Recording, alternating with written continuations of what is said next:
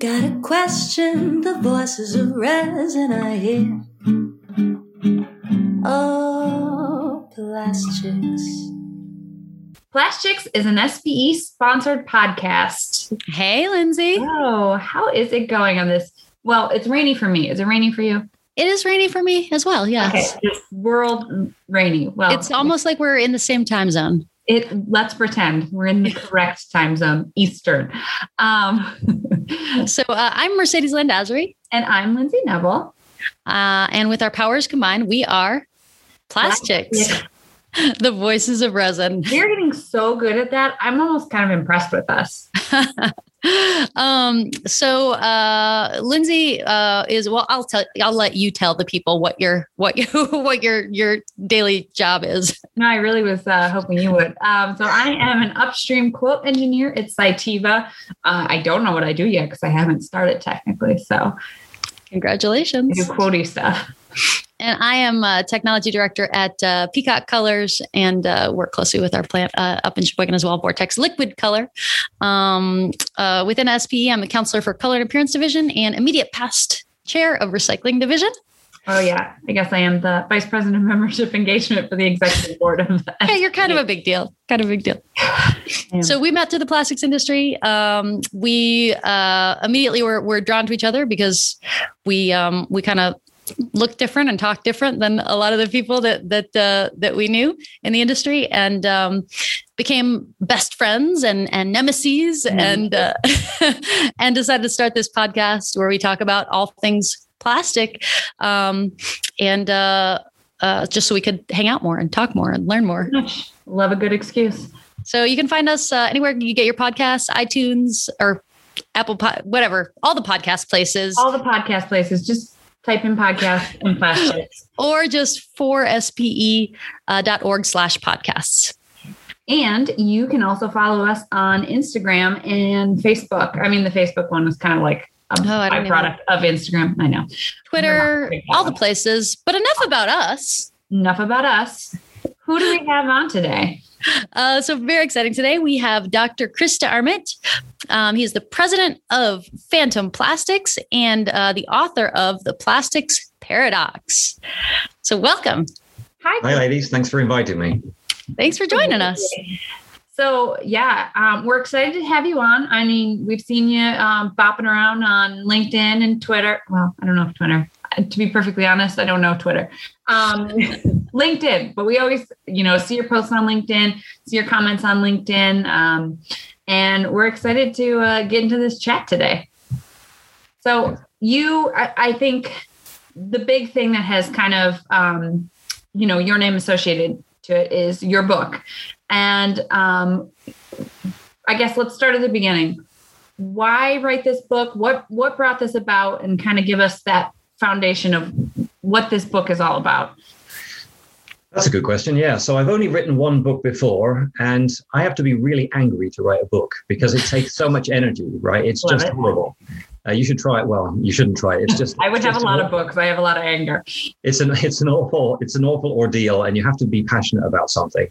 And ironically, it wasn't passion about plastics that made me want to write a book. It was passion about the truth. So my daughters came home from school one day from the elementary school here, and they told me what they'd learned at school. And they've been told that plastics take hundreds of years to degrade. And, that's just scientifically wrong. If you take a plastic bag, for example, scientists have done this experiment. You put it outside and it falls to pieces in less than a year. So they're off, not just by a little bit, they're just massively off. So I've been on 60 Minutes with Scott Pelley talking about this degradation of plastics within the body. This is one of my specialist areas where I've read hundreds of scientific articles. So I knew 100% this was just a lie. And I thought, first I was angry. I thought, how can my teachers, I'm paying insane property tax to pay teachers to teach my kids lies.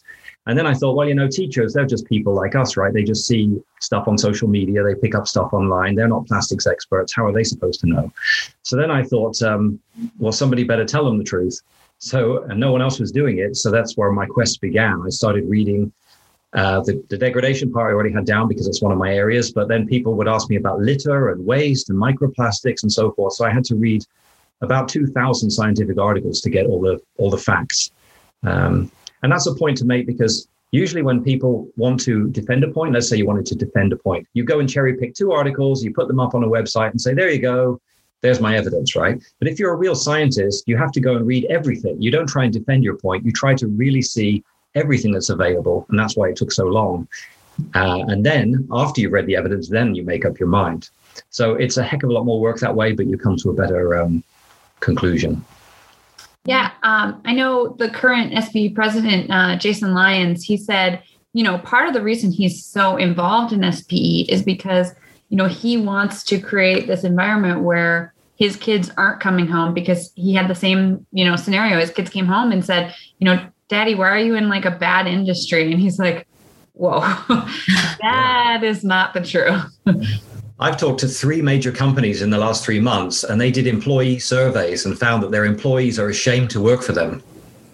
And it's so unnecessary. They should be proud, because if you look at the data, the plastics industry is doing more than anyone to protect the environment. But that's not the online narrative that we're all fed. So that's a problem. You shouldn't have people ashamed of their jobs if there's no need for it. Mm-hmm. Yeah. Actually, now that you mention it, I'd seen something. I think it was from IRG that he had sent the article last week. Oh yeah. About how Coca-Cola was once again named by Greenpeace as like the most the biggest plastics polluter, whatever. Right. It's like, well, Coca-Cola really if they're doing PET bottles, I'm pretty sure, it gets recycled a lot more than a lot of the other plastics out there. But yeah, it's pretty wild, some of the narratives. So what do you see as the most misquoted plastics myth? There are so many of them. And if you go to plasticsparadox.com and scroll down, I try to address all the myths. So it will say, question, was there really a straw up a turtle's nose? Or do we really eat a credit card's worth of plastic a week? So I try to address all of them there. And then, of course, I quote it's not just my opinion. I give sources that refute whatever it is that these people have made up. But the worst one probably is the myth that plastics create a waste problem. I was recently doing some work and I found out, I was reading a book, I turned a page and it showed that plastics are less than 1% of the materials we use. And I was shocked, right? Because we're so obsessed with plastic, nobody comes back and looks at the whole picture, the holistic view. And when I realized that plastics are less than 1% of all the materials we use, I was literally shocked. And then I did some further digging and I found out that plastics are also less than 1% of the waste we create. So It makes me wonder, why is 100% of the money being spent and 100% of the attention on something which is less than 1%? It would be like me going home, tidying my cutlery drawer and expecting the rest of the house to clean itself, right? Obsessing about 1% of something can never solve your problems. So that's probably the biggest one that I see. And in the book, I also mentioned that there's a peer-reviewed study that proves plastics have massively reduced waste, right? So the waste going to landfill and total waste production has gone massively down because of plastics, for the simple reason it takes 3 or 4 pounds of other material to replace 1 pound of plastics. And if you don't believe me, go home and weigh things yourself, right? A paper straw weighs 2 grams, plastic straw weighs 1 gram. A paper bag from Kroger weighs 60 grams. Their plastic bag weighs 5.5 grams, right? So this is not like some wild speculation from me. It's been proven by scientists and you can check it in your own kitchen. Mm-hmm. Mm-hmm. Yeah, my sister's actually lives in just over the border in New York, and I'm in Pennsylvania, and they've actually banned plastic bags from their grocery store. So I take mine, and instead of recycling them, which I was doing, I actually sneak them covertly into New York. So I have a plastic bag smuggling ring, if anyone needs there you go. Which is insane because it's like you're saying, it's just one of those blanket, Band-Aid. Yeah. For those of you listening to this, I said that in quotation marks. Solutions. It's not actually you're putting the Band-Aid on your knee and your foot is cut off. So, it's awful. That's I think that one is probably one of I think that riles me up probably the most. Yeah. It's just maddening. I have gotten into way too many conversations at the checkout line of the grocery stores.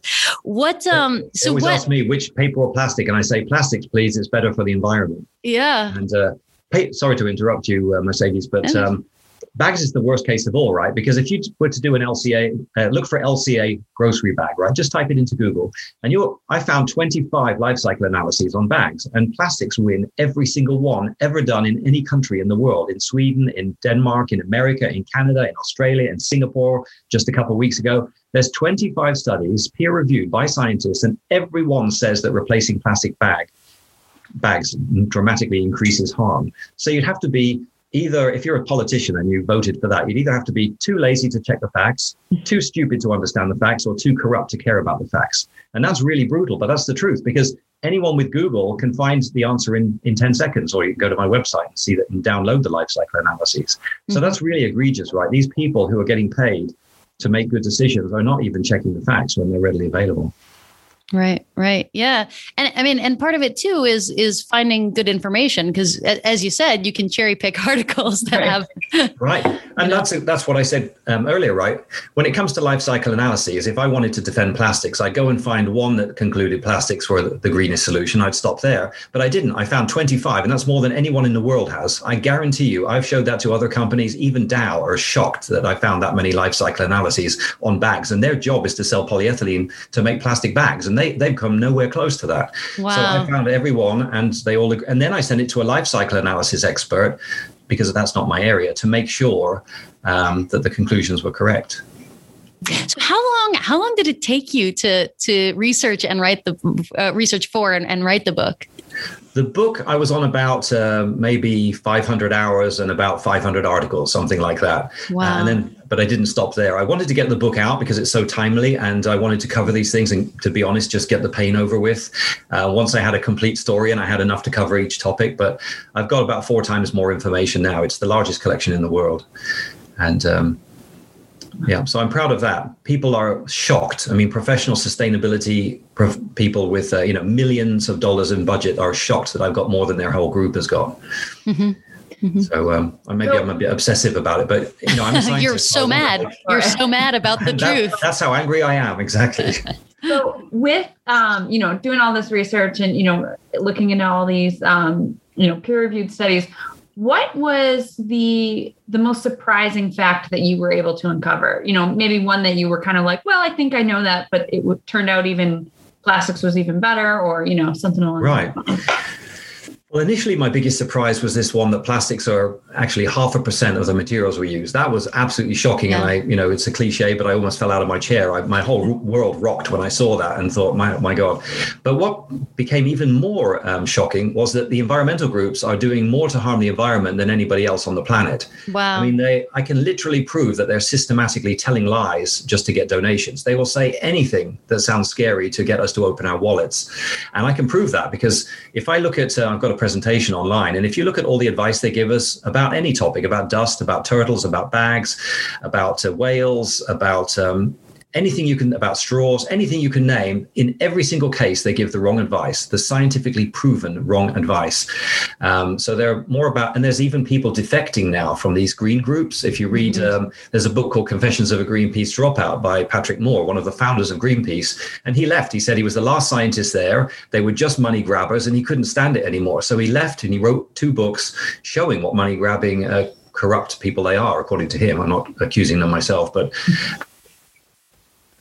according to him, imagine how gut-wrenching it is to leave something that started off with good intentions, and when it morphed into this money-grabbing machine, to have to leave and then expose them. And there's other books. There's one by Bjorn Lomborg, False Alarm, and there's another one by Michael Schellenberger, which is called Apocalypse Never. And these are other ones where prominent environmentalists have left their groups and said these guys are just money-grabbing mythomaniacs. Mm-hmm. Is there an environmental group that you've found that is doing the right thing? I'm sure there are, but I haven't looked into it. I've only looked into the ones that normal people run into. So, for example, the World Wildlife Fund has a page that says that plastic straws last for hundreds of years, and it's a lie, right? It's just untrue. And they give no evidence. So, I wrote to them like 5 times. I've contacted people from there several times, and they have no interest in changing their page. So, anyone could be wrong about something, but if a professional scientist contacts you and says, here's 10 pieces of evidence that proves you're wrong, you've got no evidence on your side, please update your webpage, and they have zero interest in doing it, that kind of shows where their motives are. Well, if anyone is listening to us out of spite because they don't like plastics and you are a good environmental group, contact us. I'm sure they are. We'll probably look for one that doesn't make as much money, and they'll probably still on the right side of justice. So how do you combat that? How do you deal with that? You know, that you're reaching out to these groups and trying to help them, trying to inform them. And I mean, what kind of response are you typically met with? Is it just crickets, or is it curiosity? Changed? Does anyone get credit for listening? In general, if I were to look at environmental groups, the ones I've contacted have had zero interest. They have no interest in the environment, as far as I can tell. Wow. So that's sad. When it comes to the general public, it's an interesting split. So I've had, as you said, tens of thousands of interactions on LinkedIn. So if I were to take a guess, I would say about 10% of people actually care enough to go and read the facts and go and look at the evidence, even a few minutes, right? To go to my website, see the peer-reviewed, this is not coming from me, this is peer-reviewed scientific studies from around the world, thousands of them, and you can link to them and you can go and check every word I said, and it's all in quotation marks, right? Because I literally copy and paste from the studies, so there's no spin on it. So there about 10% of people care enough to do that. And then the vast majority of people, and there's another 10% who are just rabid lunatics, right? Who are, it's like a religion for them. It wouldn't matter what facts you show them, they would just be against plastics. And then there's a bunch of people in the middle who don't really care that much. They're kind of virtue signaling. So they're out there claiming to be against plastics, only be like a sheep, right? They're doing it just because that's what's in vogue right now. They look good to their friends, but they don't actually care enough to check the facts. So that seems to be about how it breaks down from what I see. So I've got to resign myself to the fact that I'm only ever going to reach about 10% of people who actually care enough and about facts to look. Yeah, well, I remember it was like an interaction, I think maybe on Facebook when I still went on there, but it was somebody had posted something about, this is actually a fact that facts don't change people's minds. Stories are the things that actually convince people and change people's minds. And somebody immediately after that commented like, nope, that's not true. And it was like, this is the fact that you're like demonstrating. Thank you for proving that. Yeah, it's absolutely true. I mean, even one of the famous Nazis said, if you repeat a lie big enough times, people will believe it. And that's been scientifically proven. You can just make something up and say it again and again, and even smart people will believe it after a while. Right. And that's the problem. Our industry has allowed this to happen. The Coca-Colas of the world, all the rest of them have sat on their hands for 5 years, allowed lies to be spread. And now we're fighting against the tide because people have already made up their minds based on fiction. And at one point I want to make, because sometimes people say, why should we believe you? You're saying something the opposite of what we've heard before. And I would, so I was thinking about this before the podcast, and I would liken it to hearsay let's say you have a trial, right? And somebody will say, he's guilty, right? I saw him. And then the judge will say, no, that's hearsay. That's inadmissible, right? Because there's no evidence for it. You don't have a picture. You don't have a corroborating witness. You don't have evidence of any kind, right? And so that's the trouble. We have one side who has hearsay. They just make up stuff like a straw lasts 500 years. And then we've got another side that has thousands and thousands of peer-reviewed articles where you can go and check it yourself. So that's the difference. There are two sides, and one of them has the evidence and the other one doesn't. So in a court case, you know which side will win. And so I want to make that point to the viewers, to be wise enough to look at the evidence and see which side has the best evidence. Yeah, that's a good point. So, talking about this, I mean, obviously people have, a responsibility on their end, because while plastics is usually the greener option, you also have to be responsible with it. So if you were creating a better loop system for PET, for example, where would you start? Whether that be from the design aspect, the, corporation aspect, the personal, the municipalities, where would you start? What needs the biggest fix, I guess, really? PET is a good example because it is already successfully recycled in huge amounts in some countries. So I know the UK, for example, is thinking about a deposit return system, and they're arguing about whether it works, which is really foolish because Norway's been operating one for years and years, right? They get 97% return of the bottles because the trouble with plastic is it's too cheap, right? So nobody's throwing gold and silver and diamonds away, right? These are the worst things in the world for the environment. Gold, diamonds, platinum, palladium, they're awful, right? And because they're so bad for the environment, because they take so much water and chemicals and energy to make, they're incredibly expensive, and we never throw them away. Plastic is on the other side. So cheap things tend to be green, and expensive things tend to be bad for the environment. So there's an irony, right? Plastics are so green and so cheap that we just throw them away and don't think about it. So that's why you need this deposit system. You need to assign a value. So throwing away your PET bottles now like throwing away $1, right? No one's going to throw $1 on the floor. No sane person, right? So that's why Norway has 97% collection rate. Each one's recycled 12 times on average. And they have the same system in Germany. It works exactly the same numbers, and several other countries as well.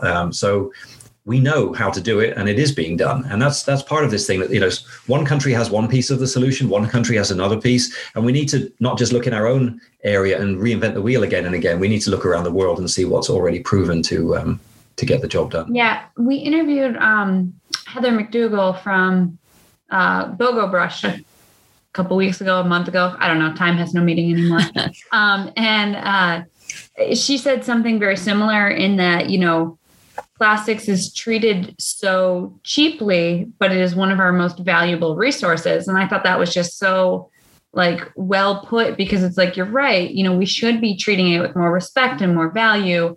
And yeah, because it's so inexpensive, it's not viewed that way sometimes. Right. Yeah. She had taken just one economic theory and looked at, I think it was, looking at the finite resources. Right. And so she used the example of gold. She says it's crazy overvalued, 400 times, versus plastics, it's just insanely undervalued. Right. Yeah. And I have numbers on that. So how much CO2 is produced to make gold? I think it's 25 tons of waste for every third of an ounce of gold, and it's cyanide, runoff water, it's just horrendous. Wow. You can look that up. There's actually an online ticker for how much of environmental damage is being done every minute mining gold. And what makes it valuable is the same thing that makes it bad for the environment: the energy and the water and the pollution, all the rest of it. So there's an irony there. Plastics are so green that we throw them away. Yeah, that's a great way to put it. But speaking of metals, though, why do you think plastics are so easily lumped into one material, whereas most metals are identified by more specific types? That's a great point. I mean, I teach my daughters, because they're unfortunately exposed to me, how to tell the difference between one piece of plastic and another one. I started teaching them when I was 6 or 7. I said, right, this is polyethylene, that's polypropylene. But most people don't have wacky parents like me. So, if you look at a piece of plastic, they all look the same. Our kids have wacky parents like you. Well, congratulations. I'm looking forward to having a beer with you guys. We're on the same wavelength. So, I just teach them these things are different materials. They have different uses. They have different pros and cons. But regular people don't get to learn that. Whereas metals, copper, you'd have to be pretty inept not to be able to tell the difference between copper and steel or copper and gold, and so forth. So these are things which look different, feel a little bit different, have different densities, whereas plastics don't have that advantage. They could be mainly the color gives somebody an impression of. I work with designers when I worked for Electrolux Frigidaire, and the designers had not one clue about the plastic. Right, all they knew was they wanted it to look like this, and they weren't even aware that you could make the exact same look in 3 different plastics. So we had to teach them, hey, don't go for the most expensive plastic just because the salesman showed it to you in this glitzy color. You can have this half the price. Yeah, and I think that's part of the problem.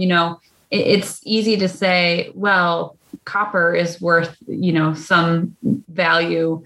Let's strip all the copper wires, or whatever. And whereas plastic, you're like, I think most people have some idea that some plastics can be. Obviously everything's recycled, but when you're talking, municipality curbside stuff, most people kind of go, okay, I think there are some that can be recycled and some that can't.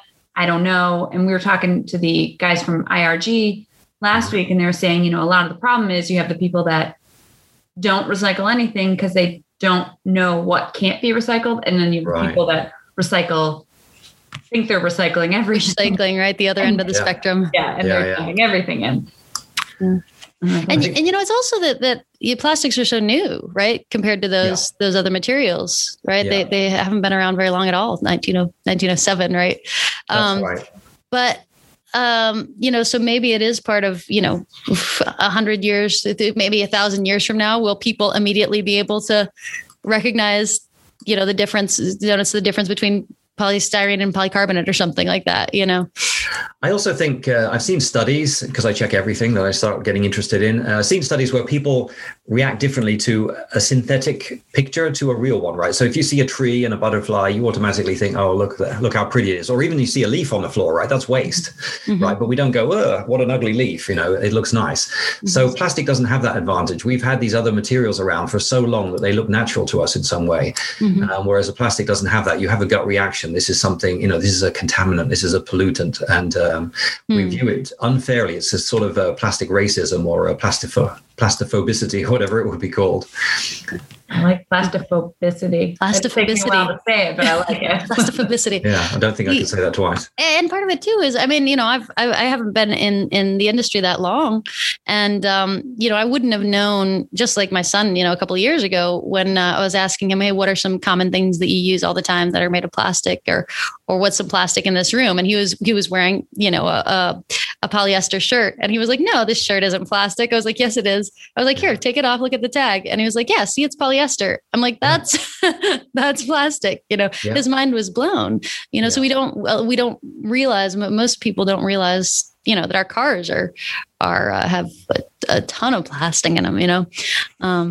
Cars are 10%. I just was looking into this last week, so that's why I have the numbers. 10% of the weight of a car is plastic, but 50% of the volume. And if you do the calculation, and I had another expert check this, plastics actually save more oil than they use. So people are always saying plastics use oil and therefore they're bad. And the oil companies want to save themselves by selling more plastics. But if you look into the numbers, because plastics are so light and they save so much weight in cars and increase the miles per gallon, you end up saving way more oil than you use to make the plastics overall.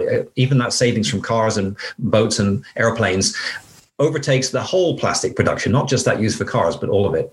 So plastic if the oil people wanted to sell more, oil, they wouldn't be favoring plastics at all. The other way. And it's the same with these plastic bag bans. They've done a lot of studies showing when you ban the bags, you end up selling more plastic. So some guy the other day was saying, oh, you would be against bag bans because you're a plastics guy. And I said, well, actually, bag bans increase plastic sales. So if that were my motivation, I would be lobbying for plastic bag bans. Yeah. They end up selling much thicker bags instead of the flimsy ones we get at the supermarket. I was going to say, don't people typically go in and then start buying like the garbage bags and stuff like that and using that? That's right. Yeah, which is, how is that helpful? But I talked to a plastic bag company. They make plastic and paper bags, and they said that these bans are fantastic for them, economically, but they're still against them because they're good people and they want to do what's right for the environment. Oh my gosh. Yeah. I feel like there needs to be can you go on? Have you already gone on Sesame Street? I feel like it needs to start this kind of information. And if you do, can you bring two people along? Yeah, sure. Let's do it. I love that. Actually, I was so angry as I started here about the elementary school, and I went and gave a talk for the children. So I took my slides and I made them simple for children with simple messages and analogies. I showed a little cartoon of a guy driving his car into a tree, and he's sitting there on the floor scratching his head. And I said, who's responsible for this? Is it the tree? Is it the car? Or is it the person? And most people, even at the age of 8 or something, knew that it was the person who was responsible. And it's the exact opposite of what we're doing with plastics. We're dropping our candy wrapper on the floor and saying, hey, it's Nestle's fault. We're dropping our PET bottle on the floor and blaming Coca-Cola. I mean, it's absurd. If I drive my car into a tree, I don't call up Ford and ask them what, to come and take care of it for me. I mean, that's my fault. And we need to spend more time looking in the mirror and realizing where the real problem is and less time trying to blame materials or companies. Right. But at the same time, it's even if people want to do the right thing, I think Eric Larson, who was one of our first podcast guests, he had talked, I talked to him on the phone maybe a year ago about he can't find a place to recycle his plastic bags. This is a guy who really, really wants to do the right thing and is making an effort to, and literally nobody around him would take them, Yeah. So, and they are recyclable. That's the problem. People say they're not recyclable, but they are recyclable. They're just not recycled in his location. Right. So that's a terminology problem. It confuses the public. Yeah, yes. I believe me. I try to correct my condo association all the time. Yeah. Well, I came up with a great analogy. I said to people, if I have a ball it's kickable, right? I can kick the ball. If I choose not to kick the ball, it's still kickable. The ball didn't change, right? It's the same with recycling. It's a linguistic and scientific fact that these plastics are recyclable. Almost all of them, right? More than 90%. It's a fact. There's no arguing. I know Greenpeace, I think, are suing Coca-Cola for misleading people right now. And it's just that I hope they lose, and I hope they get, reprimanded in court for bringing a frivolous lawsuit, because it's a scientific and linguistic fact that they are recyclable. But back to your question about what people could be doing. That is tricky, right? Because you're a regular person. You don't have a PhD in environmentalism. How do you know what's right and what's wrong? So in general, we are wasteful. It's actually part of it's a good sign in a way. When you get rich, you can afford to be wasteful. Poor people are not wasteful. So it's actually a good thing in a weird way that we're able to waste so much stuff, but it doesn't make it virtuous. So we should use less stuff. We should recycle and reduce all of that stuff. But I think people need to change their mindset. So my kids and I don't take a straw at all. People don't need straws. This whole argument about straws is preposterous. And if you do take one, my daughter reused one 100 times. And there's a guy on the internet who I mentioned this to, and now he's up to over 200 times reusing a plastic straw. And every use, it gets greener. Of course, you can wash it. You just stick it in the dishwasher and it's all fine. So no one's holding a gun to our heads and making these things single use. You can reuse plastic cutlery. We reuse plastic spoons for years. We've got regular spoons too, but when we're given a plastic one with an ice cream, we just keep it in the drawer and reuse it, and adds a splash of color. So I think people are making a mistake there. And the paper straws, on the other hand, we all know how rubbish they were. That's why they got rid of them. They barely last one milkshake, and they're just a soggy mess. So that's what makes them less green. I think I could probably write a book just on the paper straws, because that's how you're that angry. Yeah. Yeah, that's pretty shocking. The straw stuff is really a silly story. I mean, they literally give metal straws to kids at school. My kids got free metal straws at school, and that's about the worst thing you could ever buy from an environmental point of view. Yeah, and honestly, my kids, with metal straws, could do a lot of damage just tripping. There was a death actually. A lady tripped over and had a metal straw, and it killed her. Yeah, I think I read about that back when it was the straw bans were all coming up. So tell us what your real job is, and how does that play into your activism and vice versa? Yeah, that's a funny thing. So my real job is I'm a scientist, right? I help companies to create better plastics, to solve tough problems. And that's where my money comes from. So whenever people see me talking about this topic, they assume that I'm looking for business. And the irony, and they're like, oh, yeah, you're just trying to, generate business or whatever. And you're trying to, you've got adverts on your website. And I'm like, no, the website's 100% free. There's no commercials. They're like, well, you're selling your book. And I said, no, you can download the book for free. I mean, these people are always arguing on virtue and trying to trip you up somehow. I'm like, no, this is all done for free because I believe in the truth, right? And please take a look. So my real job is helping people as a scientist. And the irony of it is that as soon as you say you're a plastics expert, people say, oh, well, we can't listen to you, right? You're a plastics expert. And I'm like, well, that's an interesting line of thought. So you won't listen to a plastics expert about plastics. When you have an appendicitis, do you ask a reporter for their opinion? Do you go to the hospital and ask to speak to the janitor, right? Because God forbid I talk to an actual medical expert, right? So, I mean, and the other day on LinkedIn, somebody said, we can't trust a plastics expert to talk about a plastics scientist to talk about plastics. And I said, well, who should you go to? A dentist? I mean, the whole thought process is so twisted. It's unbelievable. So, and when you turn it back on these people, I hope they see just how ridiculous that line of argument is. I mean, would you rather trust a scientist with 30 years of experience and a PhD and so forth, who presents evidence you can check yourself, or would you rather trust somebody off the street who's trying to lever your wallet out of your back pocket for a donation? I mean, off the street does make it more interesting, but yeah, let's try that.